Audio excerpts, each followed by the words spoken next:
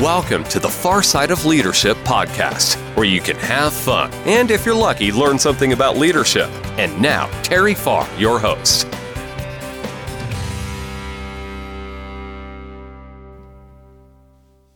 Welcome to the Far Side of Leadership. In this episode, we're going to talk about if you can't control it, don't worry about it.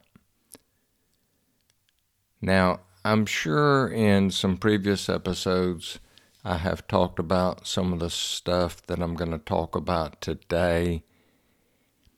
Maybe I repeat myself. Well, ain't no maybe to it. I do repeat myself. But if you think about it, you probably repeat yourself too. In other words, if you believe in certain things, you probably share those certain things maybe over and over and over. But it's like I tell people, hey, when I tell you the same story over and over, the story doesn't change, therefore you know I'm not lying to you. But I want to talk to you and maybe get into a little bit more detail than maybe I should, but we'll see how it goes. And if I get into too much detail, you'll never know because I won't put this out. But I just want you to know, sometimes if we're not careful, we worry. And I know I've talked about this. We're not supposed to worry. In the good book, it talks about not worrying. Now, I use a different word instead of worry, because I would like to think I don't worry. I might be concerned about something, but I truly believe there's a difference in worrying and being concerned. But I heard from a United Methodist preacher decades ago up in Jackson, Mississippi, say this, and it stuck with me, well, ever since I heard it. And that is, if you can't control it, don't worry about it. Now, the flip side of that is, if there is something in your life, for example, that is out of whack, let's just say your finances are out of whack, okay? Maybe you're spending more than you should. Maybe your income's not enough, but your finances are not good. You're basically, what I would say, you're in trouble. You know that if something doesn't change, something will change. Well, instead of going around murmuring and worrying, why don't you figure out what changes you can make? So in that case, you probably can control it, so there's absolutely no reason to worry about that. If your health is not where it needs to be, is there something that you can do about it? Maybe you can eat better. Maybe you can quit smoking, dipping, chewing, whatever it is that you might be doing. It's not good for your health. Well, so like if you're smoking, are you going to worry that you might one day get cancer from smoking? Well, they put warnings on all the tobacco products, I do believe. So maybe instead of worrying about whether you're going to get it, maybe you just ought to give it up. I can remember, this just came to me as I'm thinking about it. I can remember decades ago that I used to have a radar detector. You young people may not know what that is, but a radar detector. I had it on my dashboard. And I remember my father-in-law, when he was living, saying something about, did I need that? I don't remember the exact words, but did I really need that radar detector? In other words, he was saying, are you speeding? If you weren't speeding, you wouldn't need that radar detector. And I used to pray, quite honestly, because I did drive a little faster, not real fast, but a little faster than I should. And I used to go up and down the highways praying I wouldn't get a ticket.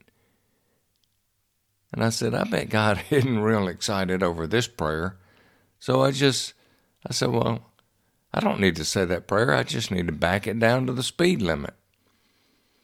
So I'm a whole lot better about driving the speed limit now. So there's things that we can control that we just don't have to go around worrying about stuff. Anxiety now is higher amongst people than I've ever seen. I used to not know or understand when people started talking about mental health. I know what that means now. I see people that have mental health issues. Now, I don't know how to correct that, so I'm not going to get into that. But I'm just going to tell you a couple quick stories about me not worrying. In 2019, I don't remember what month it was, I went to my primary doctor, and while I was there, I showed her the right side of my throat, and I said, it seems to be a little swollen compared to my left side. And she looked and said, well, it's probably just swollen glands, but we'll watch it. Next visit, we'll take a look.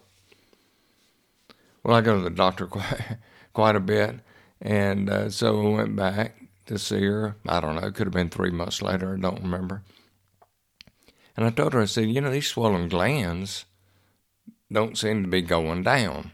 I know my body pretty good, not as good as my wife knows hers, but she said, yeah, well, maybe we better do I think it was a CT scan. This was December 2019 now. So I go have a CT scan, and I could have told this story before, and if you know me real well, you've probably heard me tell the story, but I went to have the CT scan done.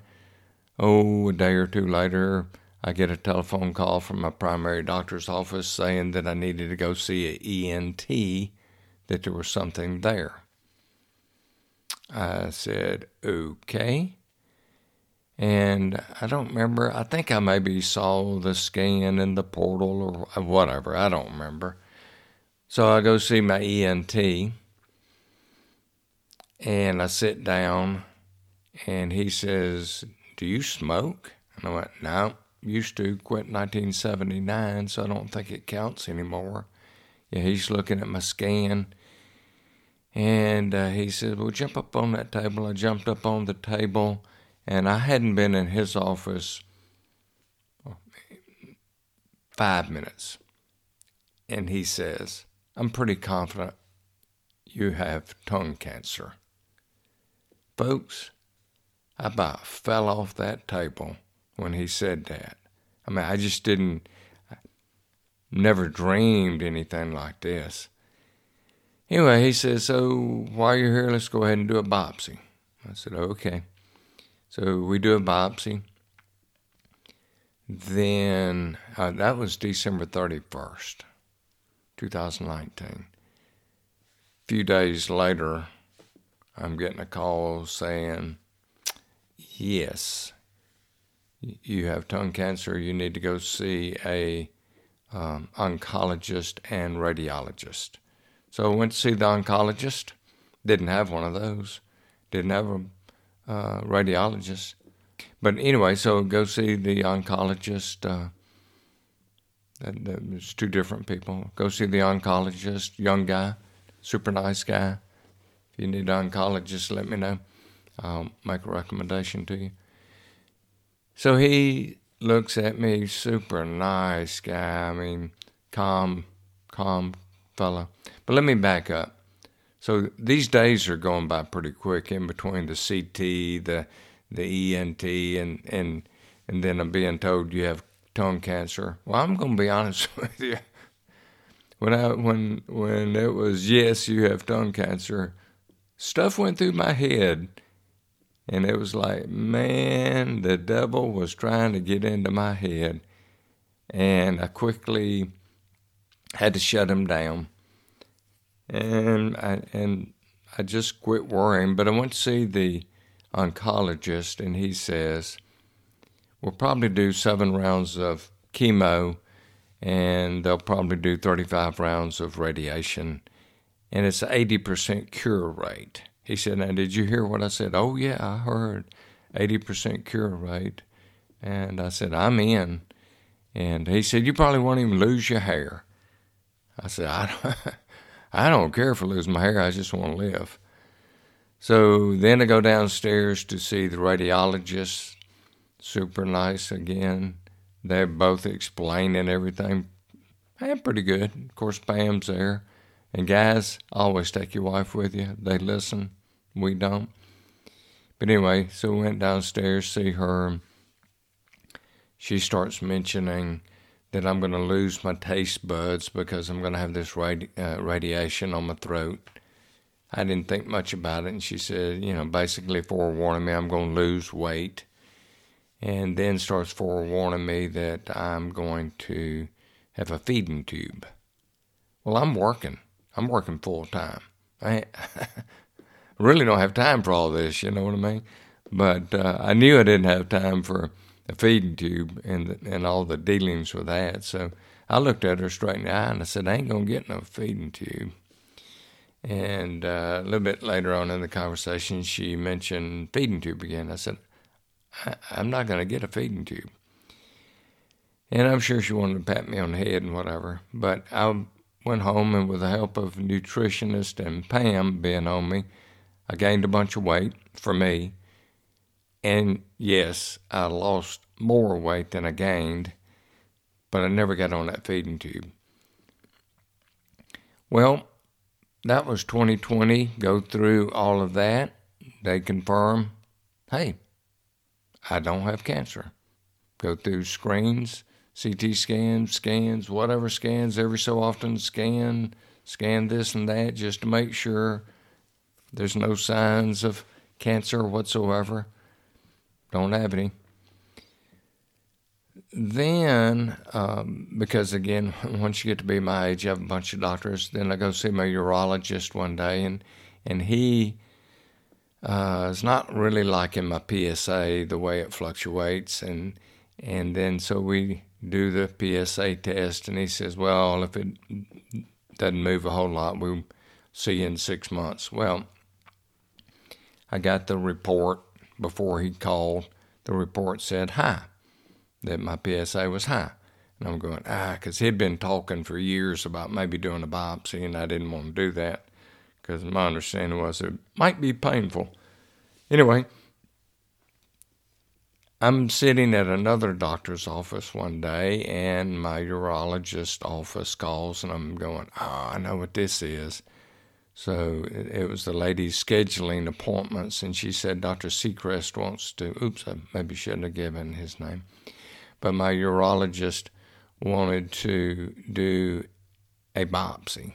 And I said, well, that wasn't my prayer. She didn't know what to say to that. I said, but I do what all my doctors say, so hey, we'll do that. So we scheduled the biopsy real quick, and, my thoughts were this. Be honest with you, totally honest with you. I said, I'm going to win because I really truly believe I don't have prostate cancer. So hopefully we're going to prove I don't.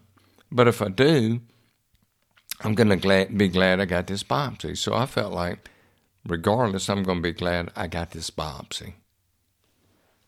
Well, then they tell me I was going to get anesthesia, and I'm going, oh, good. I'll be put under. So sure enough, the biopsy was nothing compared to what I thought it was going to be. It's about like getting a colonoscopy. I'm put under. I mean, it was really sort of funny. She said, I'm going to do this. You'll feel this juice go in you, I guess, and it'll be quick. You'll be out. Next thing you know, when you wake up, we'll be through. And I'm going, whoa. So sure enough, I knocked out. When I woke up, we're through. I'm going, man, there was a little bit of discomfort. Okay. So the way things work now, you get these results before your doctor's appointments. And I'm thinking, do I want to read the report when I get it, or do I want to wait for the doctor? Well, I got the report yesterday, and I'm here to tell you, I got a doctor's appointment next week, but I know what he's going to tell me. He's going to confirm that I don't have prostate cancer because it said negative. And then I think they did like 6 biopsies, 6 tissue areas. And it all said benign, benign, benign, benign, benign, benign. But I never did worry about that. And if it had said something different, I wouldn't have worried about it. So maybe I shouldn't have got into all that detail, but I'm just telling you, life is short. I plan on it being long. I plan on being here a lot longer, and that's why maybe there's a tip here, guys. If you're a guy and you don't go to the doctor on a regular basis, shame on you. Shame on you. You need to go have annual checkups at least, and as you get older, you'll find you got more doctors and you know what to do with. But take care of your health. That way you don't have to worry about it. And then again, if you're taking care of your health, if something pops up, you can take care of it. Take care of it quickly and move on. So please, don't worry. Don't worry about things at all. If you can't control it, don't worry about it. If there are things that you can control, then control it. Come up with a plan, work the plan, and don't worry about it. Make it a great day. Thanks for listening to the Far Side of Leadership podcast. I hope you enjoyed today's episode. Don't miss another episode. Subscribe today. Feel free to share with anyone you think may enjoy the podcast. For more information, visit terryfarr.com.